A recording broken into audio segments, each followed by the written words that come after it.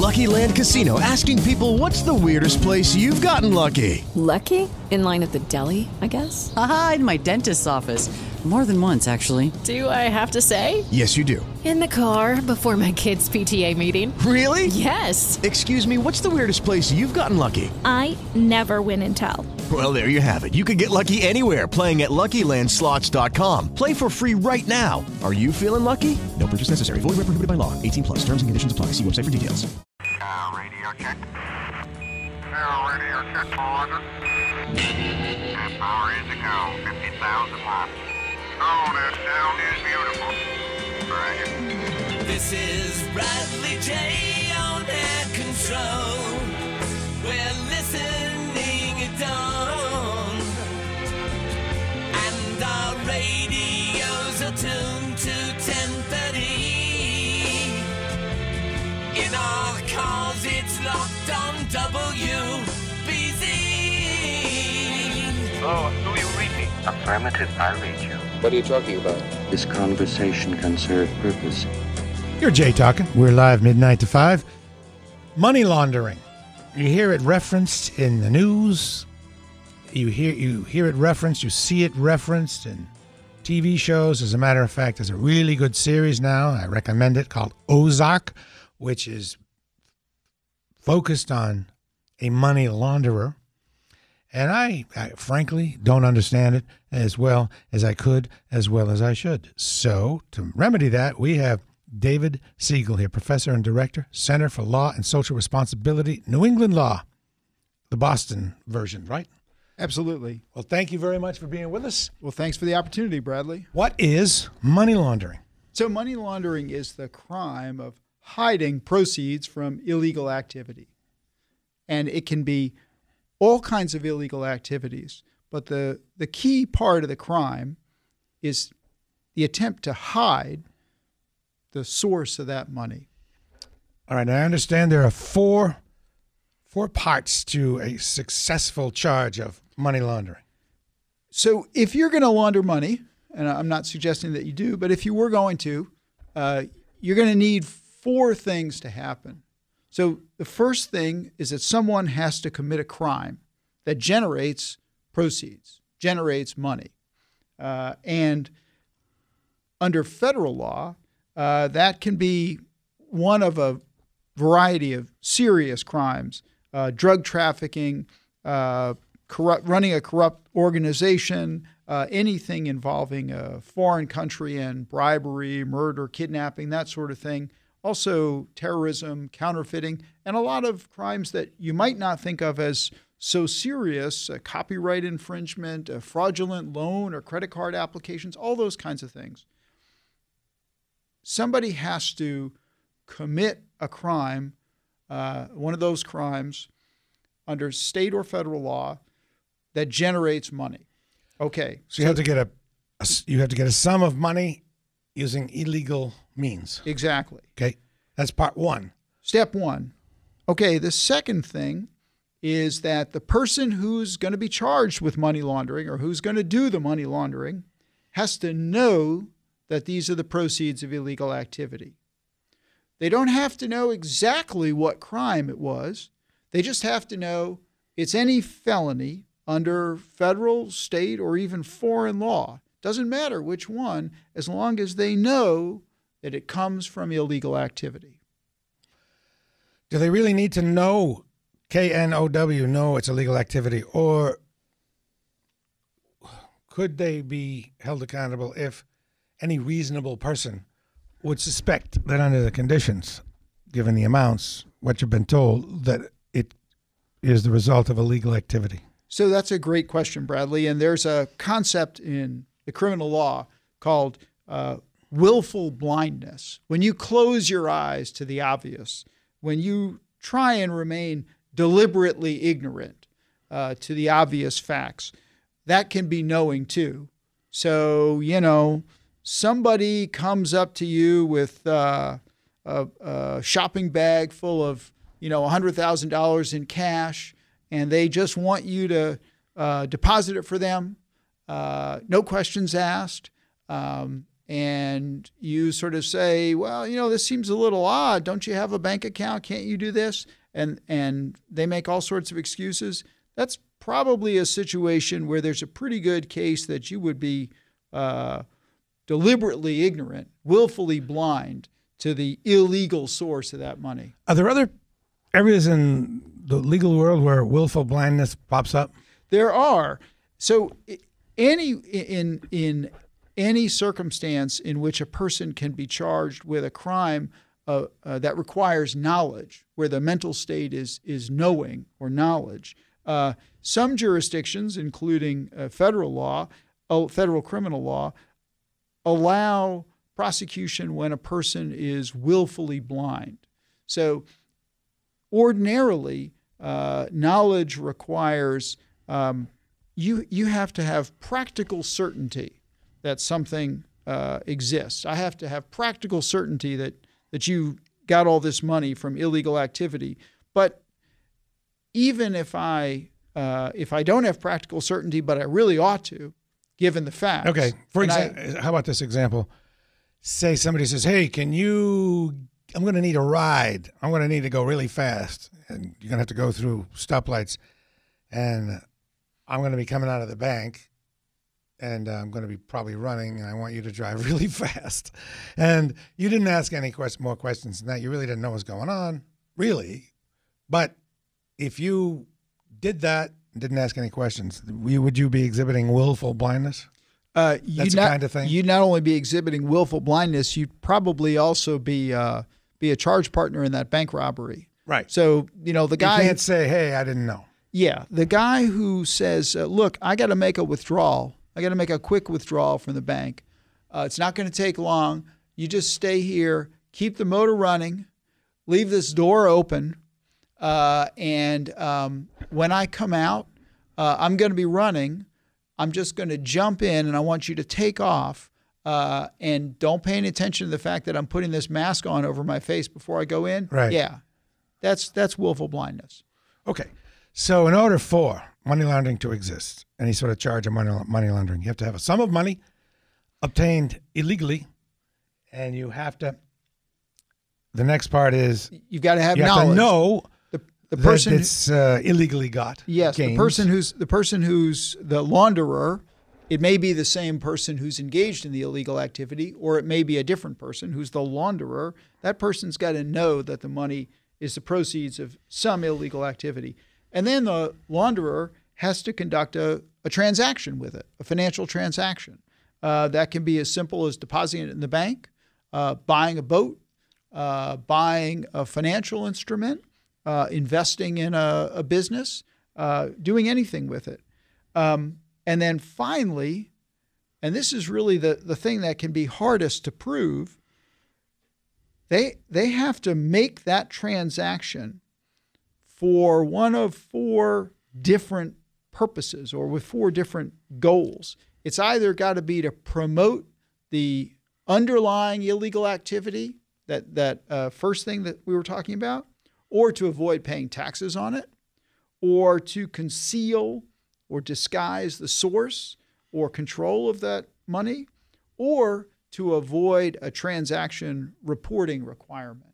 So federal law requires that financial institutions report transactions in excess of $10,000 in cash. They have to record who they got the money from and when, and make a report of that to the Department of the Treasury. Efforts to avoid that, so-called structured transactions, can be money laundering, where you deposit slightly less than $10,000 because you want to avoid that reporting requirement. Yeah. So 10 grand is the amount that automatically gets reported as a transaction that goes on Correct. a list of stuff we might want to look at. Exactly. Okay. And it's there's nothing illegal about it. There's nothing illegal about depositing more than $10,000. There's nothing illegal about depositing less than $10,000, unless you do it with the intent of trying to avoid that reporting requirement. Now, speaking practically, I'm curious as to how what are some ways that people go about it? Maybe you can give some examples, not real life examples, some made up examples. Sure. So some hypothetical examples. Yeah, there you go. One of the easiest ways to launder money is to get money that's from illegal activity mingled in with money from lawful or licit activities. May I put a pin in that and ask, what are some of the common illegal activities? Besides, we talked about drug sales. What else? So money laundering, the federal money laundering statute was enacted in 1986, and it was really directed at drug transactions, sort of international drug transactions. But any kind of fraud that involves getting. With Lucky Land Slots, you can get lucky just about anywhere. Dearly beloved, we are gathered here today to. Has anyone seen the bride and groom? Sorry, we're here. We were getting lucky in the limo and we lost track of time. No, Lucky Land Casino, with cash prizes that add up quicker than a guest registry. In that case, I pronounce you lucky. Play for free at LuckyLandSlots.com. Daily bonuses are waiting. No purchase necessary. Void where prohibited by law. 18+. Terms and conditions apply. See website for details. Money from people has the potential to need to engage in money laundering. Credit card fraud, pyramid schemes, anybody who engages, in any kind of real estate or bank fraud, somebody who gets money under fraudulent pretenses. They borrow money from a bank by misrepresenting the business they have or the cash flow or something like that. Or some foreign government gives them a batch of money that they don't want people to know about. Some foreign government or foreign agent or even a domestic person. Okay. So anyone who does something like that, so you borrow money from the bank under false pretenses by misrepresenting the cash flow of your business or your assets or something like that, once you take that money and spend it, you make a transaction, you invest it in something, you buy something, that's money laundering because you've taken those ill-gotten proceeds and engaged in a transaction. So in addition to the potential original crime, you tack that onto that money laundering. And so that's one of the things that makes money laundering so powerful as a prosecutorial tool because it's almost inevitably an add-on to any kind of illegal activity. Which you can use as leverage. And still, you could take that away and still get a decent sentence for someone. So, exactly. So, follow the money, right? That's the adage from Watergate. Mm-hmm. And that's the way a lot of more sophisticated investigations and prosecutions operate now because there is so much regulation and recording of transactions. It's not as if people are, squirreling away money in mattresses or in paper bags that guys hand off to one another. When you need to move hundreds of thousands or millions of dollars, people are going to do it electronically.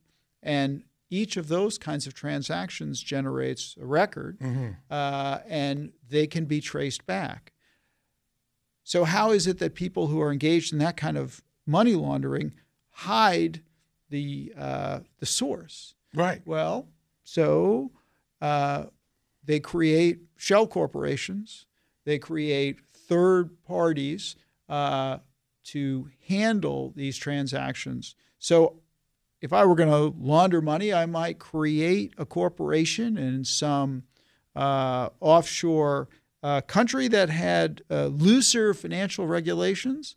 That might just involve a post office box and a registered agent in one of those countries. And then I might have that company be owned by a shell company in another third country. So you have money ill-gotten. You wire it, you send it to a post office box, and this is one way. Some country with looser rules. Somebody picks that up and then deposits that or buys a piece of a shell corporation in another country, and then that company takes that money and opens a bank account in a perfectly legitimate, U.S.-based financial institution and deposits it. And now, when in whose name? Their name still? Maybe in theirs name, maybe in their name, Maybe and then someone else's name. Somebody else's name, and then I send that person an invoice for my services, and they pay me my money that has now been laundered through 3 or 4 shell corporations and comes out of a perfectly legal, legitimate-looking bank account in a U.S. bank. And I'm guessing you would bill them in increments, not for the exact amount that you gave them, and that would further mask it. Sure, and one of the ways these kinds of things are identified is something called suspicious activity reports, or SARs. So U.S. financial institutions, after some additional bank regulation in the 1990s, and then some the USA Patriot Act following the September 11th attacks, have to file so-called SARs, or suspicious activity reports, for certain kinds of transactions. Large transactions, repeated transactions, transactions that come seemingly out of nowhere, that are out of character with the account holders' ordinary activities. How about a group of transactions in quick succession? Same thing? That's just the kind of thing that would elicit an SAR. Banks now, as part of that, have an obligation to know their customers, or know your customer. And part of knowing your customer is not just who they are and their Social Security number or EIN or that kind of thing. It's also what their business activity is, what it is that generates the money that they have that they deposit. So willful blindness cannot be practiced by the financial institution. It's not supposed to be, no. Yeah.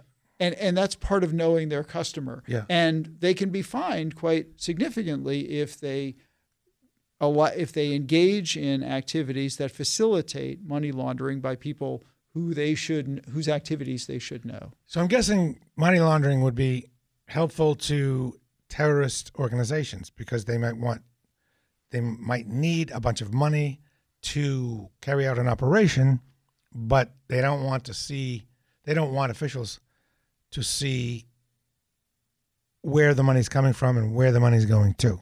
So you're absolutely right. It could be money laundering could be useful for anyone who doesn't want the government in particular, but also anyone who doesn't want some other people to know about the source or amount of their funds. So again, remember, money laundering has to be proceeds of illegal activity. And if you're engaged in illegal activity, and certainly you're a terrorist, you're not going to want the government to know about where that money comes from or where it's going. But if you're engaged in illegal activity and you're involved in a divorce or a dispute with somebody else over money, you may not want that person to know about the existence of your funds either. And you may want to engage in a similar kind of, again, illegal money laundering. So we've talked about ways in which the funds are illegally gotten. We really haven't talked about ways in which the laundering takes place, common methods of laundering. Can we start there? Sure. Start doing that. One of the easiest ways to launder money is to pay an inflated price for something that gives you an item that you lawfully own that has legitimate value, and that sort of washes the money of the illegal taint that it had. So you might buy a piece of property well over market value because maybe the person who's selling it, if they are engaged in laundering as well, want to be compensated for the risk that they're taking. But even if they don't, you're more interested in being able to convert your money into some other form than you are in getting a good price for that property. So we have about 3 minutes before the break. This will be just about the right amount of time to talk about the bag of money for the car. So a real simple example of this might be I saw that really nice car that you've got sitting outside that I'm sure is worth well north of $6,000. And I just happen to have this bag of about $25,000 in cash. How about you sell me your car for 25 G's? Is that good? You good with that? Playing the part, I'll say yes, that's good. And you have any concern about me giving you a bag of $25,000 in cash? Me, again, as an actor, would say, no, that's fine. So somebody who had a little bit more risk aversion than you might say, gee, that's a lot of cash. And there's not an easy access to a bank. Maybe you could convert that into a cashier's check or a bank check or something like that I could easily negotiate. And if I say, no, I don't want to waste time doing that. Yeah. I just want to give you this bag of $25,000 for your car, okay? Even though it's only worth $6,000. Even though it's and only the guy worth would have $6,000. taken $6,000. Yeah. Here's a question. What is the advantage of giving him the extra $6,000? Because Okay, round two. Name something that's not boring. A laundry? Ooh, a book club. Computer solitaire, huh? Ah, sorry, we were looking for Chumba Casino. That's right, ChumbaCasino.com has over 100 casino-style games. Join today and play for free for your chance to redeem some serious prizes. ChumbaCasino.com. No purchase necessary. Void where prohibited by law. 18+ terms and conditions apply. See website for details. you're not going to see any of that later. The value of the car is not any greater when you sell it back. Why not just say, okay, $6,000, try to launder money somewhere else? Because you're kind of just throwing that extra $6,000 away. Maybe I've got so much cash from this illegal activity, I just got to convert it into something else. Yeah, because it's dangerous for me to have it. Yeah. All right. You could just throw it over a bridge. But I could, but that's not going to make it anything I can use. Okay. And even your $6,000 car is worth something to me. So then you take the car and somewhere else to the car lot down the street and say, what are you giving me for? And get what you can. Exactly. And you might get $4,000 for your $25,000. You know, there's a cost to doing everything. I guess. The best way might be to package all that money up and have somebody take it out of the country where they could deposit it in some other place and open an account, and you'd get closer to the full value. Maybe the bag of money in the car is not the best way. Money laundering is limited only by the creativity of people who are trying to eliminate the taint of illegal activity. But generally, it's commingling or mixing money from illegal activities with money from lawful activities. So you invest in a business, the business engages in some lawful activity and produces profits, and then you get back some of those profits, and those profits can't really be traced back to their illegal source. How does the commingling make it more difficult? I know that I should understand that automatically, but it'd be great if you could be the teacher and spell it out better. Sure. So a really typical example would be investing in a business that has a lot of cash. So you invest in a bar or dry cleaners or a restaurant, something like that. Lots and lots of the activities of those businesses, maybe less now than used to be the case, but a lot of those activities are done in cash. And any kind of cash business means that it's more difficult to trace the source of the money. So you invest some of your ill-gotten gains in that business. The business engages in a lawful activity and produces profit and pays you out for your investment. And maybe it pays you a premium because, of course, you gave it a very good rate because you really wanted to get that money invested and out of your hands. And now when you go and deposit that money, it's perfectly clean. That money came from your restaurant or your bar or your dry cleaners, and you've essentially transformed the money that you originally had into something that you can then use without worry about it being seized by the government or authorities. When it comes to foreign agents, we hear in the news about potential money laundering involving people, who may or may not have been acting on behalf of foreign governments, like Americans working for foreign governments may be in trouble, and money laundering is mentioned. How does that work? So there's nothing illegal about an American working for a foreign government, but when Americans represent a foreign government in dealings with the U.S. government, when they lobby American legislators, Congress, or members of the executive branch, they have to register as foreign agents so that their activity, so that the sort of incentive behind what they're doing is clear and can be understood. The failure to register as a foreign agent, if you are acting as one, is a crime. In and of itself, not money laundering. Right.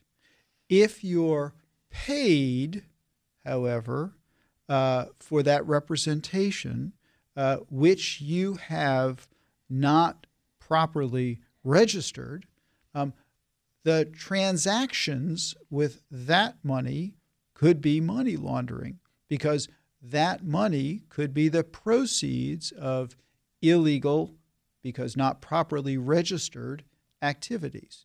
Now, that's just kind of the way it could happen. Obviously, there are allegations about people who may have not been properly registered as foreign agents or worked as foreign agents without proper registration. And, at this point, those are sort of allegations, and whether there were payments that could qualify as money laundering is sort of yet to be seen. Yeah. So what can happen in the case of people working for other countries is they make money, and if they're acting on behalf of if they're sort of a lobbyist for a foreign country, they need to register as acting for a foreign agent or a foreign agent. As a foreign agent. Okay. Right. The Foreign Agents Registration Act requires people who are lobbying for a foreign government or foreign entity to register as such. And so just making money and not – is it a crime to not register and simply act as a foreign agent, or do you have to make the money?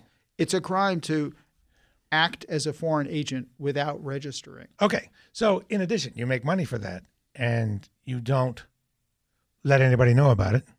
That's a separate crime. Right. So the payments that you receive from that as proceeds of that activity, which is illegal which could be illegal because you haven't properly registered, could thereby be money laundering. So why wouldn't someone simply register as a foreign agent?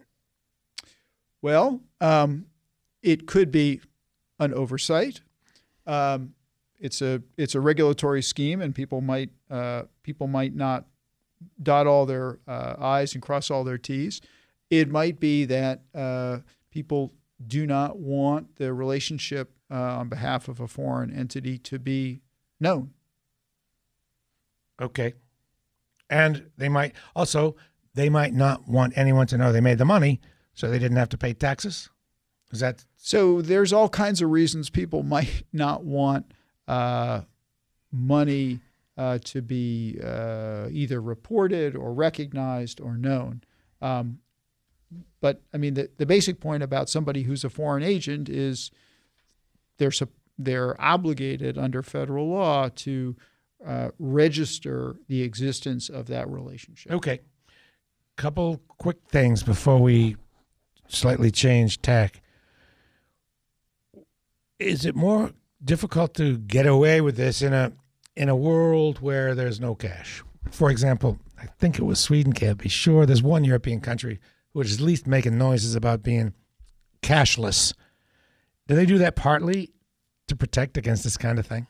Absolutely. So the elimination of cash is something that makes it much more difficult to engage in money laundering. I mean, the recording of every transaction, whether the government sort of knows about it or not, the recording of every transaction preserves a trail that can subsequently be followed up.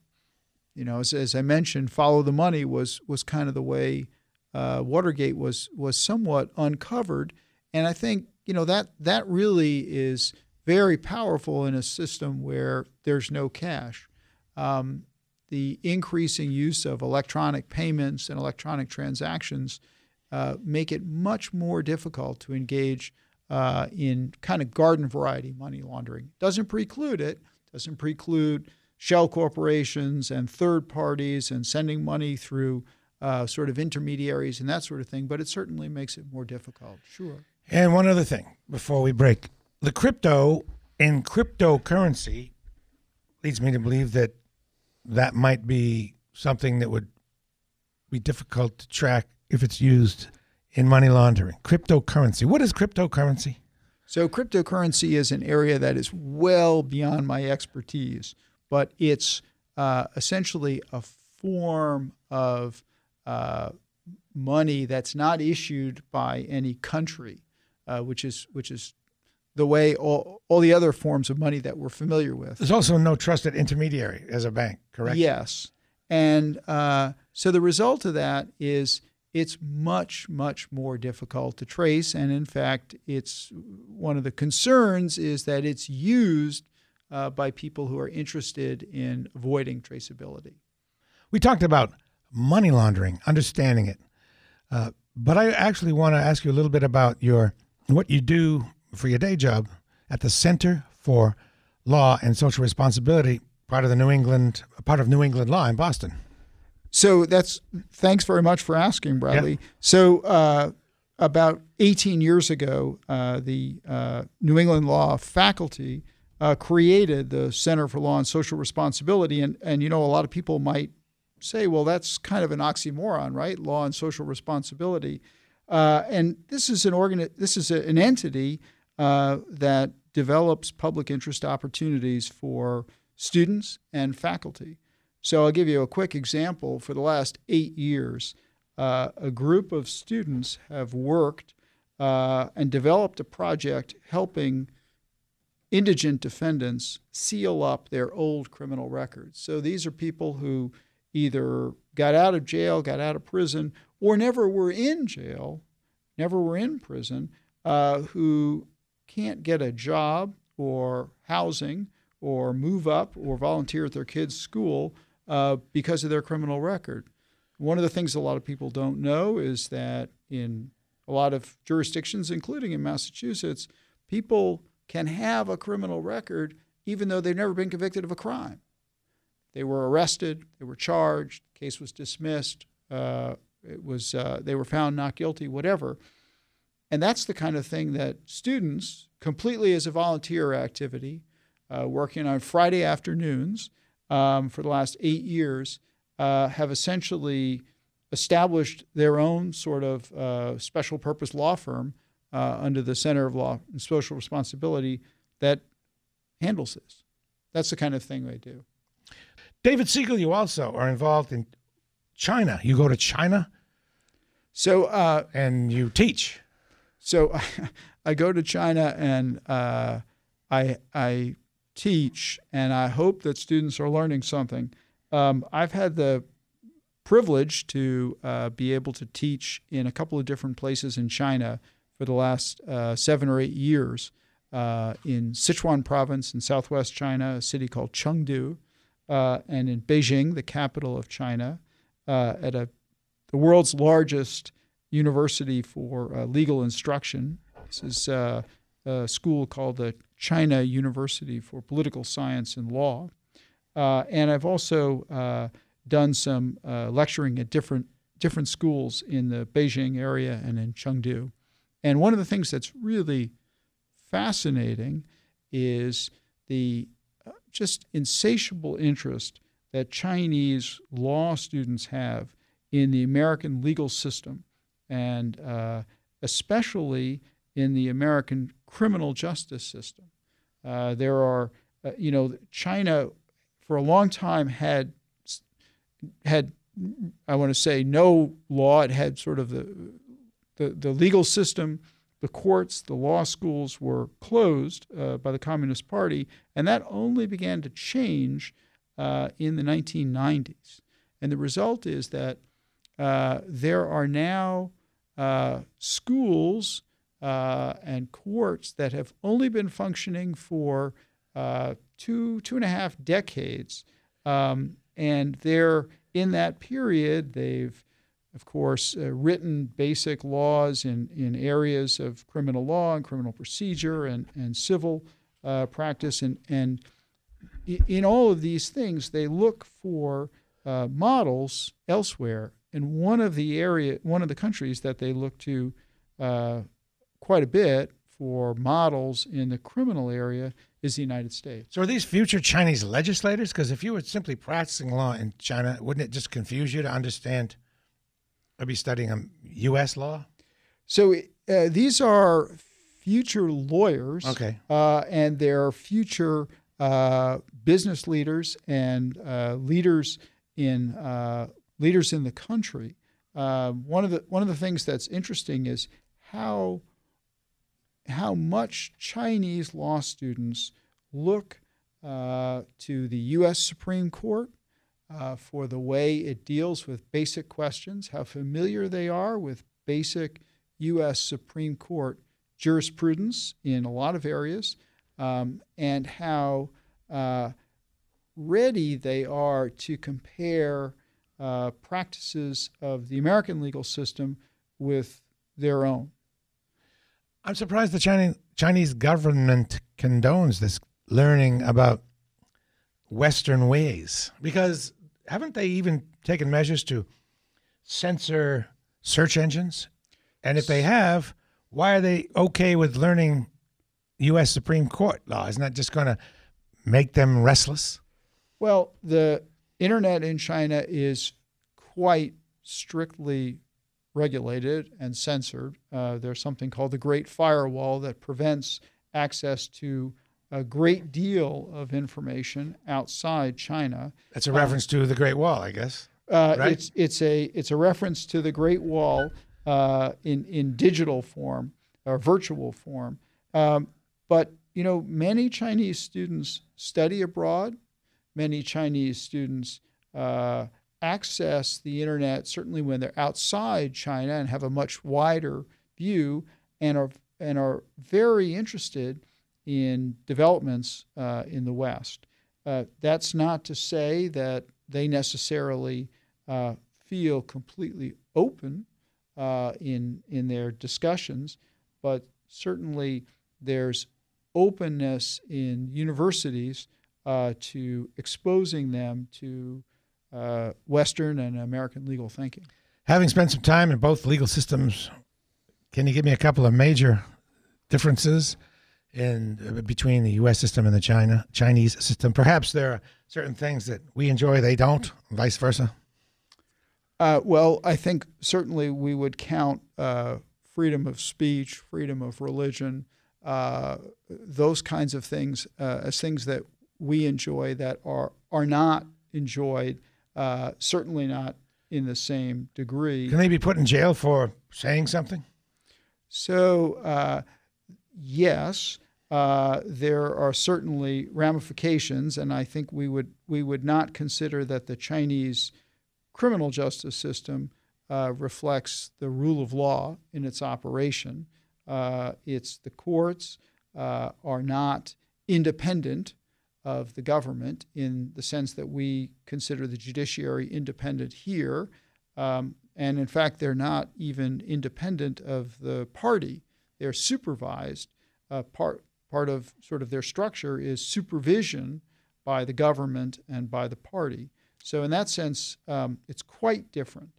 On the other hand, the Chinese legal system is growing, and it is operating in order to resolve disputes between businesses and individuals. And even in some cases, it's hearing disputes individuals have with the state. It's not deciding any of those, but there's starting to be a little bit of readiness to hear those disputes. Is there anything that we would do well to borrow from the Chinese, or is our system a better thing in every way?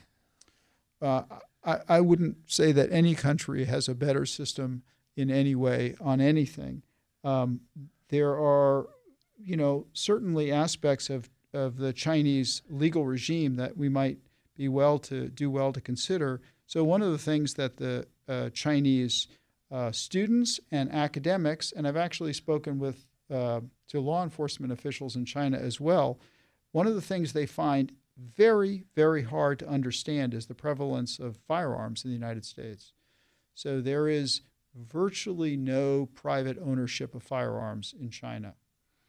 And as a result, it's a country of 1.2, 1.3 billion people with virtually no gunshot fatalities.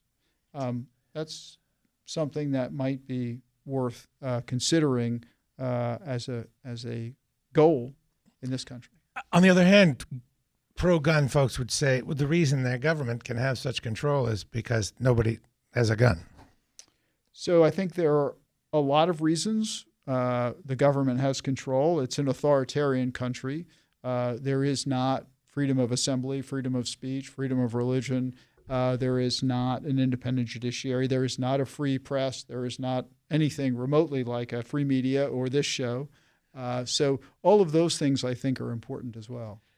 David Siegel, thank you very, very much. Excellent job, and thanks to the Center for Law and Social Responsibility and New England Law for encouraging you to come out and join us tonight. Thank you.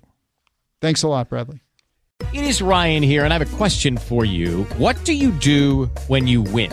Like, are you a fist pumper, a woohooer, a hand clapper, a high fiver? I kind of like the high five, but if you want to hone in on those winning moves, check out Chumba Casino. At ChumbaCasino.com, choose from hundreds of social casino-style games for your chance to redeem serious cash prizes. There are new game releases weekly, plus free daily bonuses. So don't wait. Start having the most fun ever at ChumbaCasino.com. No purchase necessary. VGW Group. Void where prohibited by law. See terms and conditions. 18+.